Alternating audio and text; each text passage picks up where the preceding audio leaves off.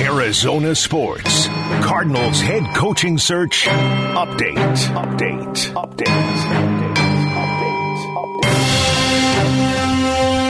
right, as the Cardinals coaching search continues, we're bringing in our own Cardinals reporter, Tyler Drake, to hopefully shed some light on what's going on here. Tyler, what's going on, man? What's going on, guys? Good to be here. Let me throw this update out there from Ian Rappaport. D'Amico Ryans has emerged as a top candidate for the Texans. Sources tell him and Tom Pelissero he's expected to meet with Houston at some point next week after the Niners game. Mutual interest, and if all goes well, he could be their next head coach. So that does quite a few things, Tyler, if that were to happen. Okay? That doesn't surprise me. I think Houston is that just seems like that's the move.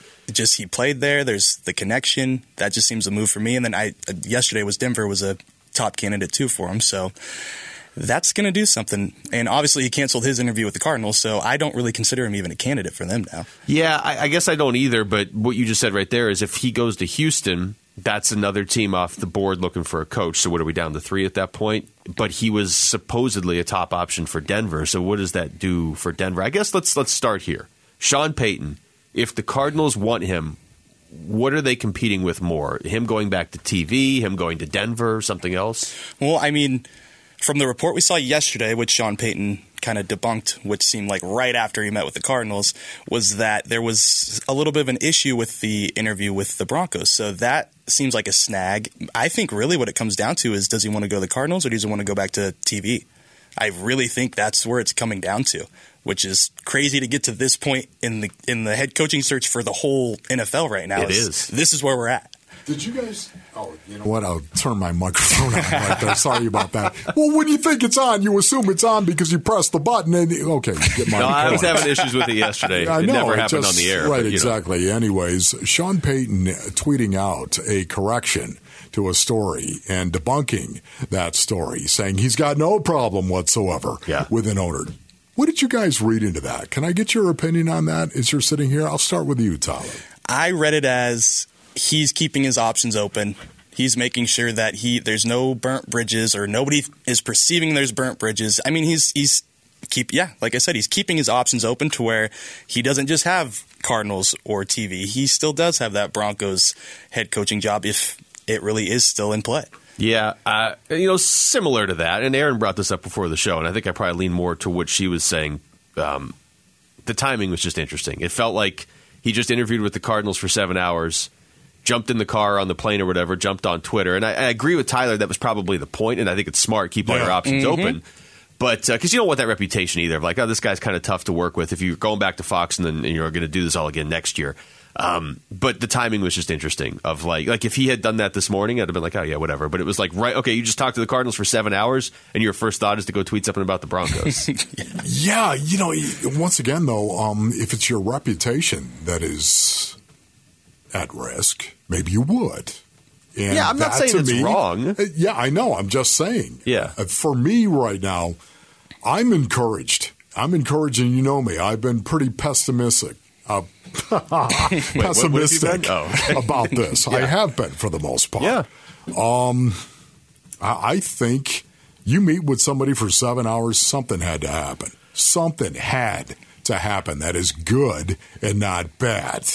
Because that's the longest I've ever heard of a guy actually coach or being on an interview with a team. That's just maybe I haven't heard enough about it, but for me, that's as long as I've ever heard. 7 hours sitting there at the facility. Yeah, that's shocking. It makes me wonder how long his other interviews were. Yeah. Because, if they were only a couple hours, there's definitely something there. No, I know there are times where a coach would go into a city and he'd go in there and they'd have dinner and things of that nature, but that really isn't the interview. It isn't.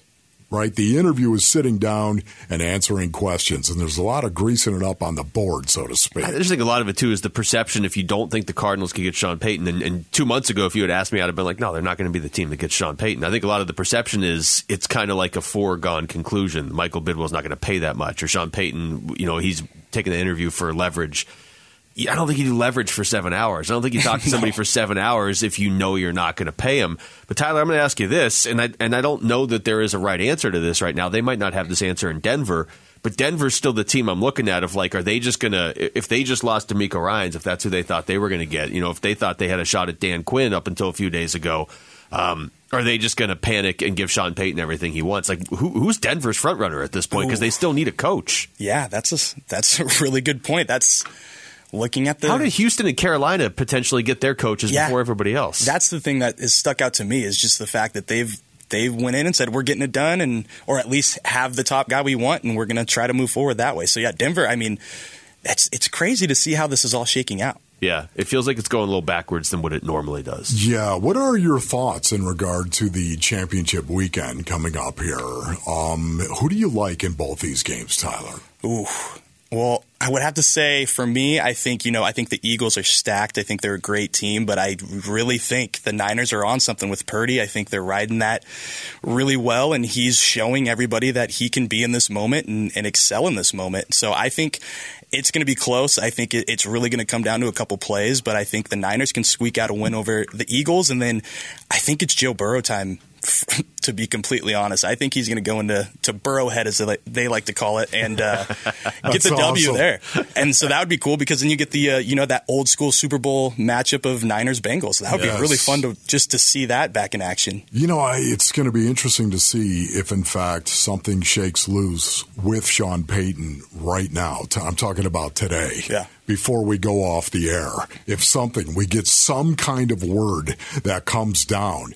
And a lot of it is because heading into championship weekend, much of the time there have been many owners in the past that wanted to have their hire done before all of this, even though they can't always meet with some of the guys that are coveted. They've always wanted to be able to have that done and get it out of the way. I kind of tie in championship weekend with, wow, this is really dragging on if it goes beyond. Well, yeah. I mean, we still only have one team with a head coach. It sounds like Houston maybe has their guy, but that's not a done deal. So you have one team, and it was Carolina with Frank Reich, who I didn't think would be the first coach hired either. How about this, too? There's 4 different Super Bowl possibilities. We have 3 of us in here. We've all predicted a different matchup. That's how wide open it is this year. All right, that was your fun question, Tyler. Now back to the coaching and demanding answers. What do you expect now as far as timing? Sort of along the lines of what Wolf was saying. I mean, do you think it depends on who they end up hiring? Do you think they're going to interview anybody else? I don't think so. I think if D'Amico would have rescheduled, I think that would still be one that we should be looking for. But the fact that he canceled and we have known nothing past that, I think he's not even in the conversation anymore. So I think, like Wolf said, it could be today. And why wouldn't it be today? They've got all their interviews done. Make a decision and let's get going. But at the same time, let me throw this out. Maybe Sunday morning, right before the games start, Cardinals take over the news cycle a little bit. I could easily see that happening too. Oh, that is bold. Well played right there. That is PR, and PR matters. Yes, There's no doubt about that. When you break that. But I will say this, though, and you're not wrong, but if you hired Sean Payton, you could announce that at 1 a.m, and that would dominate the news cycle. True. Yes. D'Amico Ryans, to me, is a guy that I thought he was going to get a lot more buzz than what he has. I think it's because he's doing another job right now. Well, that's the problem. But is that a bad thing? Do teams look negatively on that? Of course not. Of course they don't. Yeah, it doesn't seem like it. It seems like he's one of the hottest names out there now. Oh, yeah. Yeah, there's no doubt. But Sean Payton still, the fact that he has reared his head right now, once again, with the Arizona Cardinals, because I wrote him off when they hired Monty Ossenfort. Yeah. Mm-hmm. I did. I wrote him off. I said, there's no way. Yeah. He's gonna. They're not going to be able to afford Sean Payton and the salary, of course, of Sean Payton and what he's going to ask. Especially if they could justify it, I think, a little bit more if you had general manager and a head coach. Yeah, you could totally. We'll give you $20 million to do both jobs. We'll give you all of that right there. You're going to be the guy, Sean. Yeah, I mean, and adding to that, Monty even told us, he hadn't really worked with Sean Payton before in the past, and as a new GM coming in and taking this job and understanding that, hey, you might only have one crack at this. offense, Yeah. you would want to bring in somebody you are familiar with or at least know at some point. That's why I think Brian Flores is still a name that is still out there, in my opinion, that could easily be the head coach of the Cardinals. Yeah, so that we have to go there. If it's not Sean Payton, do you think it's Flores? I think so. Okay. I think that's the most logical answer. Just from what I just said with Monty and him knowing each other, they want to bring that Patriot way to make it the Cardinal way. I think all of that combined would make him a decent hire too. I think that'd be a solid hire. Defensive minded. I think he's a no nonsense guy. I think he would really just jumpstart the culture change that's needed in there. Yeah, no, I love that right there. It's one of the reasons why if the Cardinals, if they can't get Sean Payton, I think I'm going to have to say that defense is the way to go. There's no doubt about it. And who else would they hire? Frank Reich? No. Nope. He's already hired. It would be Vance Joseph or Brian Flores. It's going to be a defensive-minded coach, and I'm going to be okay with that for all the reasons we have talked about. But I think it's the truth. That you got to have that separation with Kyler Murray. You have to have that. Not only that, you've got a lot invested in guys like Isaiah Simmons, again, Zaven Collins, Marco Wilson. There's a really good chance you're going to use that number 3 pick on a defensive player like Will Anderson. So you need a defensive-minded coach as well, I think. And then the third reason, defensive-minded coaches, for the most part, they're much more physically minded as well. Yeah. And I love that.